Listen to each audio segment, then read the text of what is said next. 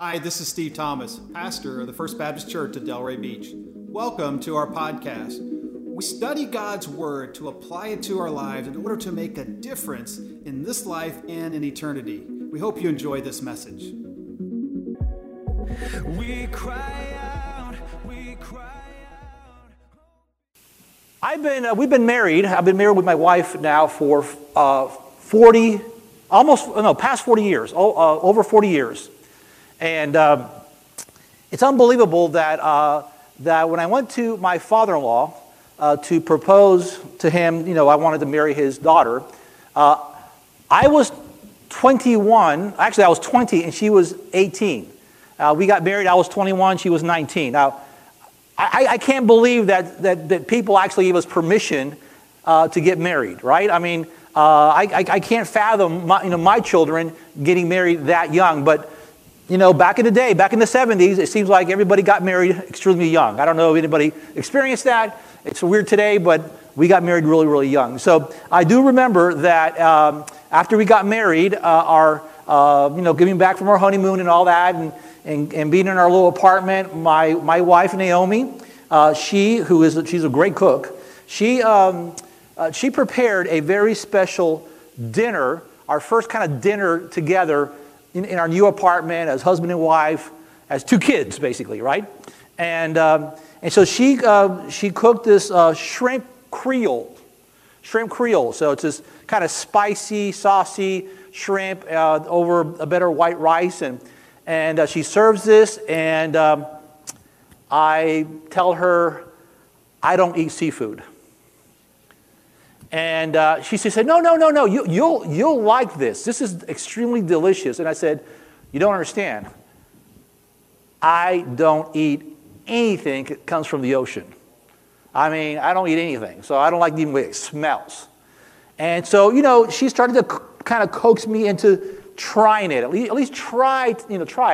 And I hard-headed, said, nope. I'm not going to eat that. I refuse to eat anything that swims in the ocean. I don't want to eat it. And so it kind of started to escalate. You know what I'm saying? And all of a sudden she kind of drew the line. He says, "Well, I am not cooking anything else. So it's either that or nothing." She drew the line, right? And so I said, "Okay." And so I got up. Went to the cupboard in our little kitchenette and pulled out some bread, some peanut butter, and some jelly. Brought it to the table and sat down and prepared myself a delicious peanut butter and jelly sandwich. She got so furious that literally, and she was like she was not a big woman. She actually almost ate that whole pot of shrimp creole, which she was so upset with me. We sat there in that table, not speaking to one another, very awkward, her eating her delicious shrimp creole, and I'm eating my peanut butter and jelly sandwiches, all right, because I needed more than one, right? And so what's the moral of the story? Today, I eat seafood, right? Last night, actually, we had mahi-mahi, right?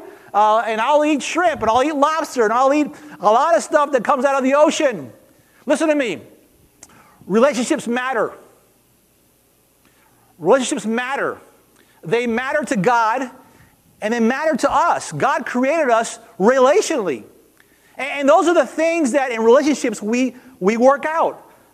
Relationships take time, take effort, take energy. It takes commitment.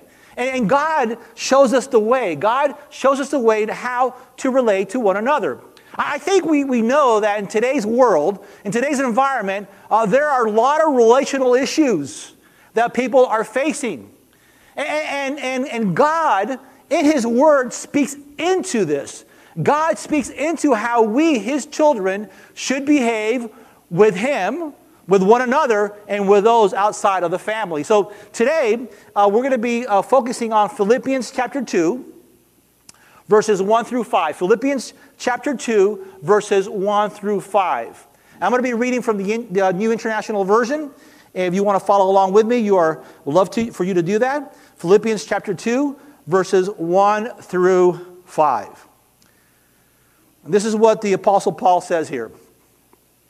He says, if you have any encouragement from being united with Christ, if any comfort from his love, if any fellowship with his Spirit, if any tenderness and compassion, then make my joy complete by being what? Like-minded, having the same love, being of one spirit and purpose. Do nothing, he says, do nothing out of selfish ambition or vain conceit, but in humility consider others better than yourselves. Each you should look not only to your own interests, but also to the interests of others. And then he says this is really the clincher.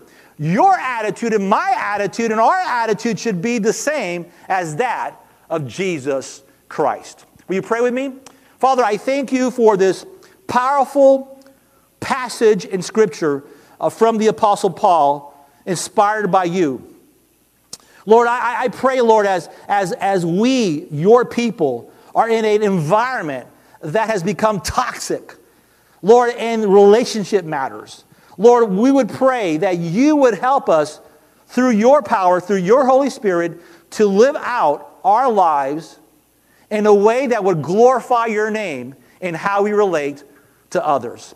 So, Lord, I would pray simply this prayer, that you would change us, that we would leave here differently as we have come in, and Lord, that you would impact us by your word. In this we pray in the name of Jesus. Amen. We have a hard time, if you think about it, of learning mistakes from the past. In fact, let's just be honest, history tends to repeat itself over and over and over again. Those mistakes made by our forefathers are made today. In fact, the Bible in the Old Testament is really the story of the people of God who just had this tendency to make those same mistakes over and over again. And God what? God would be there to relate to them. One of the areas that is obvious is the area of interpersonal relationships that we have with people, that we have with our families, with neighbors and friends, our co-workers, our neighbors, all those that are a part of our lives. But this passage it really kind of focuses on or deals with the church, God's people, believers, those who say they're followers of Jesus Christ. And this is where this passage is speaking to us today if you consider yourself a follower of Jesus Christ. Jesus said in John 13:35, he said this, By this will all people know that you are my disciples if you love one another. I find it fascinating that Jesus himself, the one that we followed, said that, listen, what will bring people to me is when they see you love others. Jesus was adamant that the credibility, listen to me, the credibility of his message, the message of the gospel of God's love, rests squarely on his disciples, those who claim to be his followers. Now, there's some really potential dangers. It's actually kind of twofold, and this responsibility that Christ has given his people, his church. The first one is that somehow that we would confuse the message of Jesus Christ. That we would somehow confuse, water down, or confuse it in any way his clear message. You see, we have to be careful not to send mixed messages. We can't afford to have the attitude or the philosophy of do what I say and not what I do. Folks, we need to live what we speak, what we preach. The other danger is wasting our energies and battling and fighting and arguing with one another. I want you to turn to your neighbor who's sitting next to you, if you got a neighbor sitting next to you, and just say, hey, you're not my enemy. Just tell that person, hey, you're not my enemy. You're not my enemy. Listen, we're not the enemy. We're the family of God.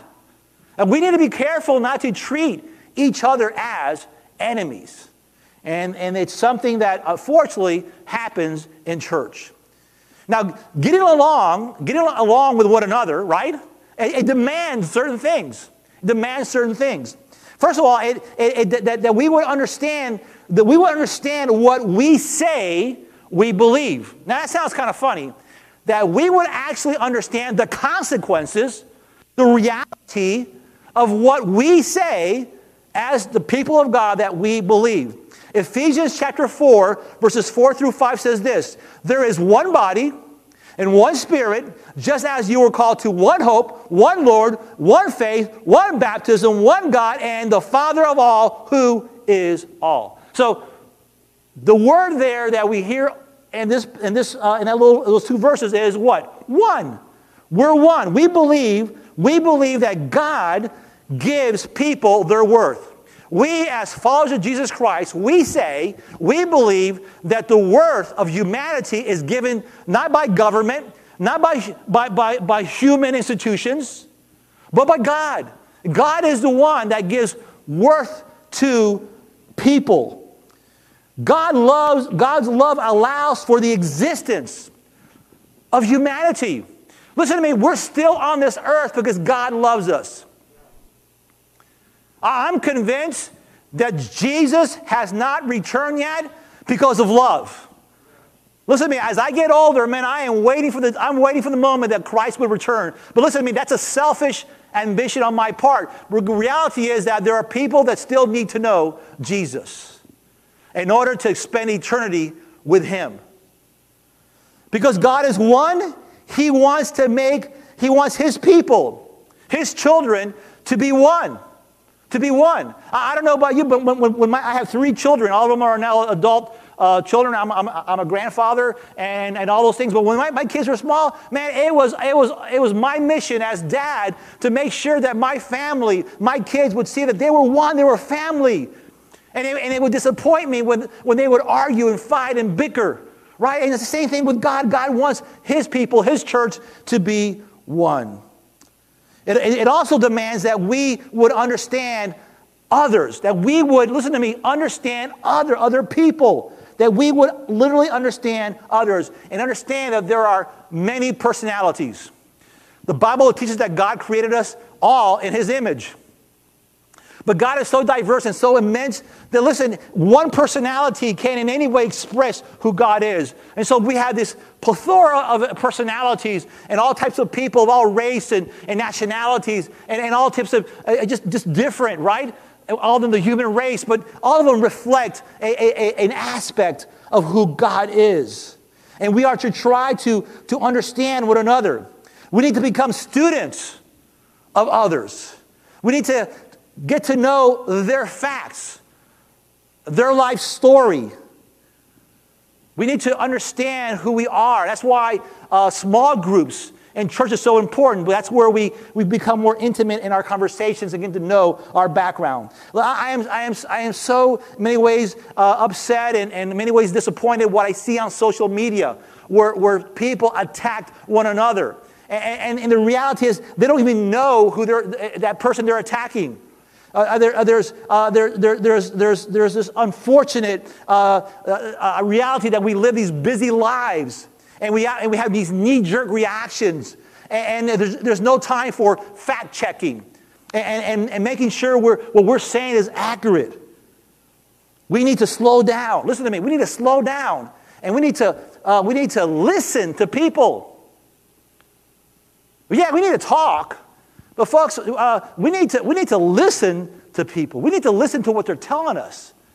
And allow God to use those conversations in order to shape it and to be able to share the love of Jesus Christ. Like it or not, we are always being influenced. As soon as I woke up this morning, I went to social media. I drove here and I saw billboards. I put on the radio and there was commercials, and there's this constant noise and chatter trying to influence the way I think.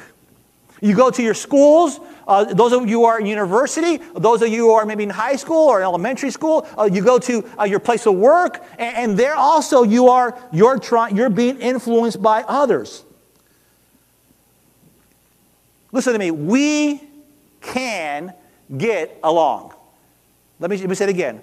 It is possible for us to get along with one another when we allow ourselves to be influenced by God.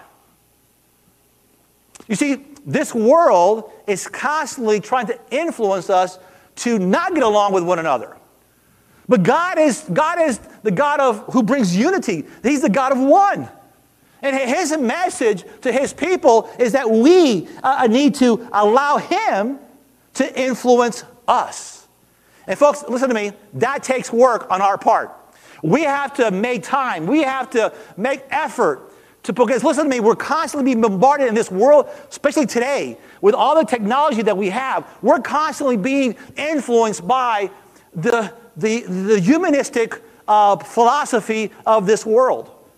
And so we as followers have to make the effort to read God's Word, to be in God's Word, to be at church, to learn, to listen to Pastor Steve as he preaches and those that teach. We need to really allow ourselves to be influenced. Romans chapter 8, verse 9 says this, you, however, are controlled not by the sinful nature, but by the Spirit, if the Spirit of God lives in you. The Bible teaches that there are basically two types of people in this world. Those not controlled by the Spirit, and the Bible calls that the natural man or the carnal man. Those of you who remember before you were saved, before you became a follower of Jesus Christ, your life was governed, your impulses was governed, your actions were governed by what you wanted to do, your natural state, the carnal man. You just did whatever you wanted to do.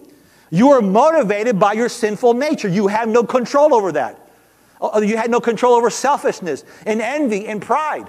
Those are just things that come natural to sinful people. But then there are those that are motivated by the Spirit of God. It's just the opposite. When you become a believer of Christ, there is a transformation that occurs. It occurs from the outside in, where God changes us and transforms us. And Galatians chapter 5, 22 through 26 says that, but the fruit of the Spirit is love, joy, peace, patience, kindness, goodness, faithfulness, gentleness, and self-control. Against such things there is no law. Those who belong to Christ Jesus have crucified their sinful nature with its passions and its desires. Since we live by the Spirit, let us keep in step with the Spirit. Let us now not become conceited, provoking and envying each other. That's essentially how we are to behave. That is essentially how we are to operate as followers of Jesus Christ. Listen, the Godhead is, we know the Godhead. We believe as followers of Christ that God is 3 in 1, right? We believe in God the Father, God the Son, and God the Holy Spirit. And all these three, the Godhead, they influence us. God is influencing us through this Godhead, through the Father, Son, and Holy Spirit. First, we see that there's a comforting influence of the Father. The Father responsibility is to comfort his children. He comforts us when we go through trials and tribulations. You just heard of this young lady who's in the accident. We've heard of Pastor Steve and those who've been affected by the COVID, right? God, and when we are going through trials and tribulations, right? He comforts us. He gives us, because he's a loving Father. And then we in turn, because the Father comforts us, then we in turn are to comfort others. We are to comfort others. 2 Corinthians chapter 1, verses 3 through 4 says this, praise be to God and Father of our Lord Jesus Christ, the Father of what? Of compassion. And the God of all comfort, who comforts us in all what? Troubles. You got troubles? God wants to comfort you. He comforts you. So that when we comfort those in trouble with the comfort we ourselves have received from God. Isn't that wonderful? Listen, God, the Father, is there to comfort us. Listen to me. Many times when people go through trials and tribulations, they're abandoned. One of the saddest things is when you see people who have cancer, and you will see family and friends will somehow just separate from that individual because it reminds them of their mortality. I think there's something about when we see somebody suffering that we understand that could be me. And we don't know how to naturally comfort people, but through the power of the Father, we are to comfort, we are to draw near to those that are going through trials and tribulations. The encouraging, not only this, God encourages the Father through this comfort, but we also see the encouraging influence of Jesus Christ, the Son. We all need encouraging people in our lives. How many here need encouraging people? I mean, the reality is there is more disencouraging people in our lives, right? Think of your jobs. Think of your neighbor. Think of that neighbor, right? Think of that family member, right? Think of that, maybe a mother-in-law. I'm just saying, whatever. There's certain individuals that we understand that when we see them, right? When we see them, we're saying, where's the exit, right? Listen, we need to be the opposite. Just like Jesus encourages us, Jesus had us the example. What did Jesus do? Listen, Jesus left his throne. Jesus left heaven. Jesus left his Father. And he made himself uncomfortable to come down. Why? To encourage us, to love us, and to demonstrate the love of God in our lives.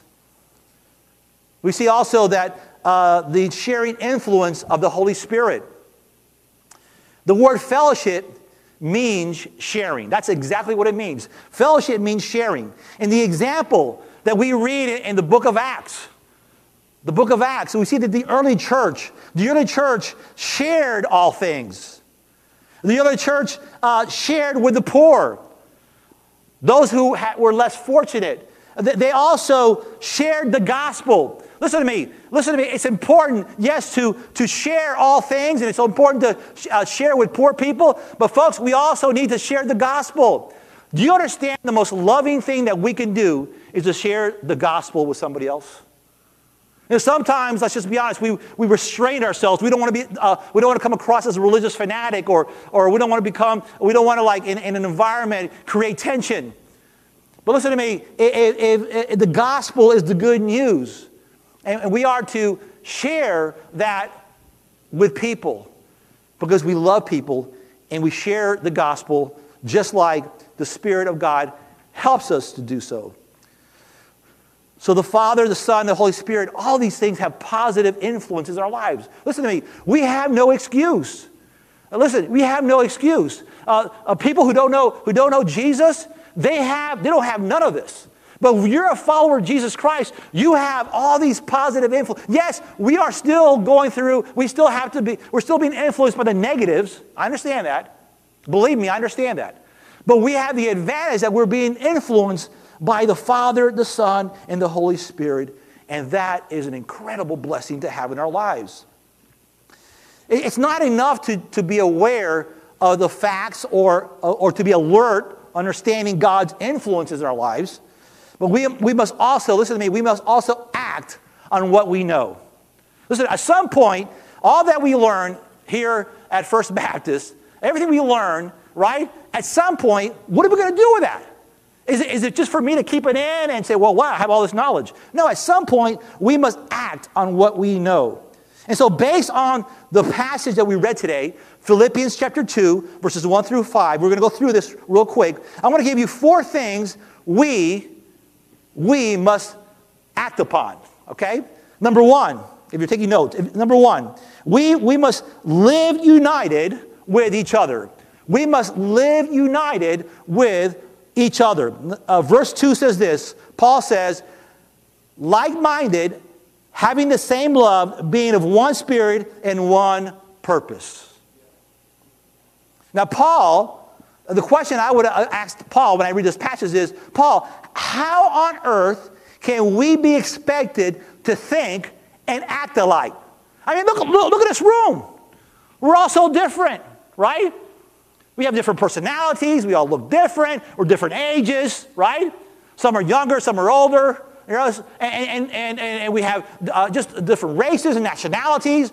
How on earth can you expect us to all act alike? Well, Paul is not asking us to give up our individuality. On the contrary, Variety, listen, this is real.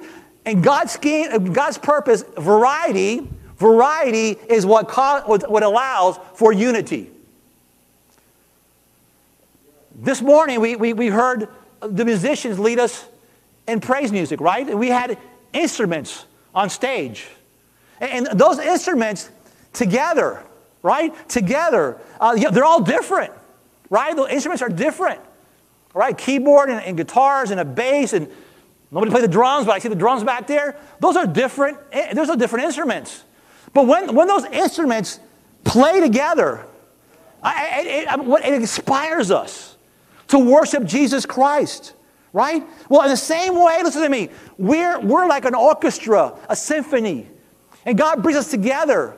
And we're not to say, well, listen, I'm better than you, or you're better than me, or I wish I had that, or what. No, because when we come together and we play together, man, Jesus gets the honor and the glory. To live united requires a knowledge and appreciation of our roles, our gifts, and our talents. God has uniquely equipped each one of us to be the church. Secondly, not only are we to live united with each other, but secondly, we are to behave maturely with others. We are to be mature with one another. I have three granddaughters and one on the way, all girls. So I don't know, everybody's batting girls, right? And my eldest, Eva, she's about 4.5, and so she's the one that she's my buddy, right? But Eva, she's constantly wanting things for herself, right? So it's pretty amazing. If we're sitting around the dinner table and we're going to start picking whatever to eat, she'll look for the biggest item. Like, for instance, she loves bread, and so she's going to choose the biggest roll, right? She's going to choose whatever first, because she feels like at her age that she deserves first choice. Well, she's 4.5 years old. I mean, it's cute when you're that age, right? It's not that cute when you're my age, acting that way, right?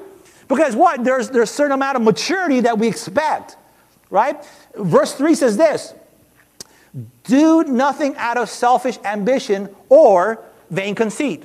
I'm going to read it again. Paul says, do nothing. And didn't say do some things. No, it says do nothing.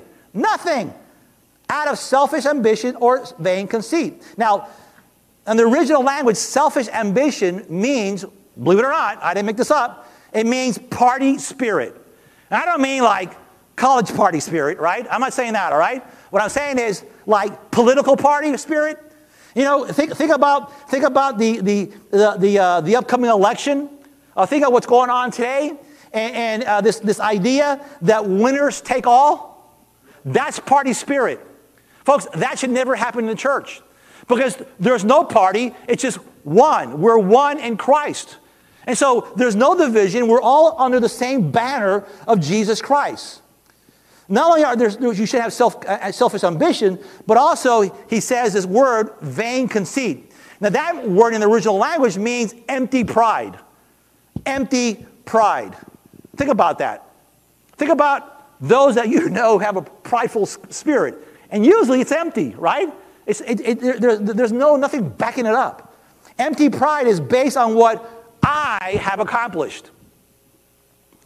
It's what I tell you on my resume, all my accomplishments in life, right?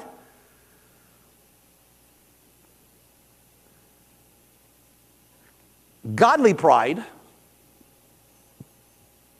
there's godly pride, is based on what God has accomplished in our lives.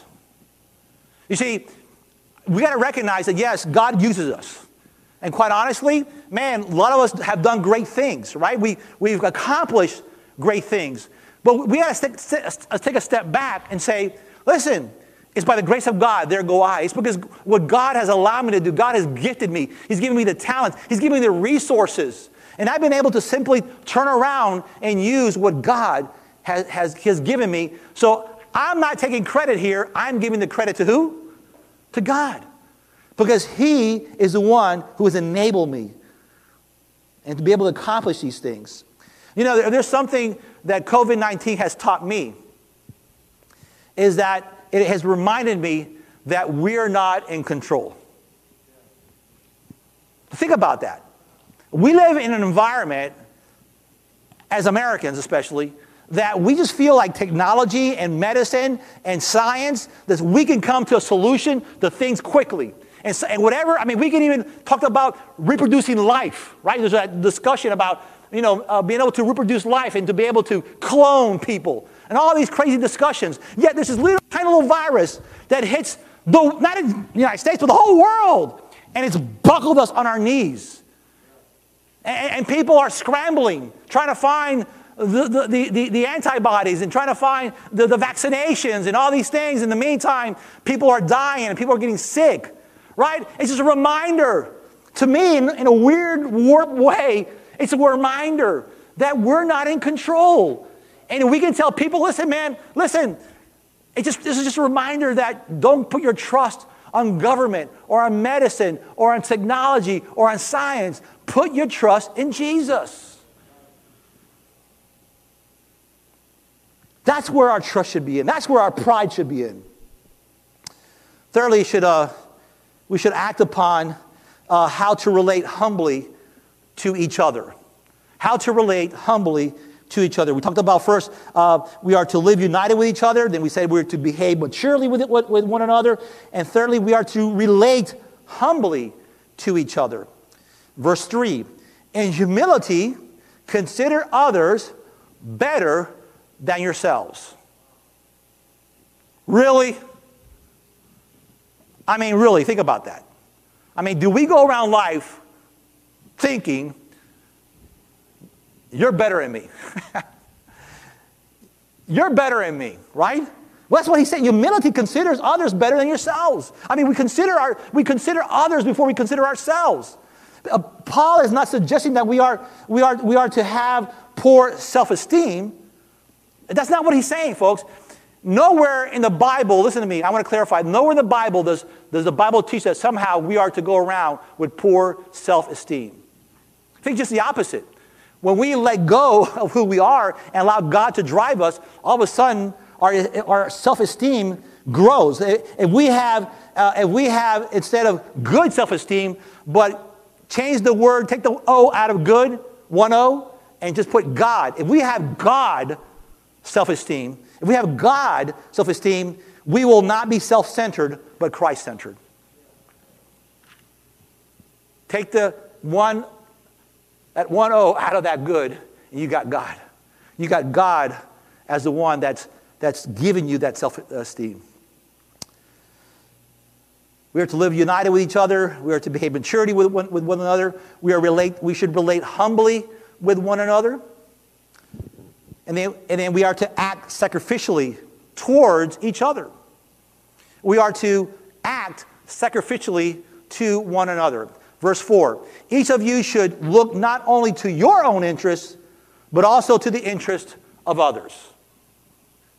Let's read it again. Each of you should look not only to your interests, but also to the interest of others. Now notice Paul is not suggesting that we are to abandon our interests, okay? He's not saying that. But don't allow our interest to be the driving force of our lives. That's what the carnal man does. That's what the sinful man does. His life is driven for himself, right? No, he acknowledges that we have interests. We have interests. But listen, our interest shouldn't be based only on that, but we should also be interested in the well-beings of others. And the key to getting along with others, listen to me, is serving others in the name of Jesus. Verse 5, he ends it with this. He says, your attitude should be the same as that of Christ. You see, Jesus was a servant leader. He was a servant leader. I mean, I can't think of a greater leader in history than Jesus Christ. But unlike other worldly leaders, Jesus served as a servant. He came as a servant, and he died as a servant. And he's taught us that we are to live our lives as servants to others. So the question on the table is this: do you want to get along with others? I mean, you really have a sincere desire to get along with others. Husbands, if you want to get along with your wife, serve her. Serve her. Wash the dishes. Do some cleaning. Do some things for her. Cook a meal or take her out sometime. Wives, you're not off the hook either. You want to get along with your husband? Serve him. Serve him. Do some things he likes to do, right? Go to a ball game. Do something that he enjoys. You want to get along with your coworkers? Yeah, those coworkers, right? Serve them. It's amazing when you serve people. I never forget my first staff position at a First Baptist kind of church in downtown Miami, right? And there's this one lady. It was the kitchen lady. She was the kitchen lady. You know what I'm saying? I mean, we had this Wednesday night deal where people come in and get we eat there, and she was the kitchen lady, and our staff, the pastor and the other associate pastor, were terrified of her. And in fact, they would come down and when automate them, and she would just kind of kick them out of the kitchen, right? And I was a new guy, and I'm thinking, wow, I don't want to be kicked out of the kitchen, right? So I just said, you know what? I'm gonna reverse this. I'm gonna change this. So I came in humbly and I just said, hey, how can I serve you? How can I help you? It got to the point where I was a person from the staff that would come and speak to her because nobody else could. And it was just simply just a strategy, just loving her and serving her. And she became my friend. Listen, that neighbor, that next door neighbor, the guy who doesn't take care of his house very well, and it's just everybody doesn't like him on that street. Serve him. Do something for him. Bring him something. Bring him a meal. Bring him some dessert. Mow his grass. Do something. Demonstrate that you love him. You see, this is the opposite advice that the world tells us to do. But whatever the world tells us to do is not working, folks. If you take a step back and you look what's going on in our country, in our world, it ain't working. It ain't working. And unfortunately, many believers are falling into that trap. And unfortunately, I'm seeing a lot of even pastors and leaders in top areas just behaving like the world. Folks, we're not called to behave like the world. We're called to behave like Jesus. Your attitude should be what? The same as what? As Christ Jesus. So this morning, I want to recap the 4 things that we've learned this morning. 4 things. Number 1, relationships matter to God. Relationships matter to God. Number 2, remember the facts found in God's Word. Number 3, allow God to influence you, to influence me, to influence us. And then 4thly, act on what God tells us to do. We are to love God with all our mind, heart, and soul, and we are to love our neighbors as ourselves. Will you pray with me?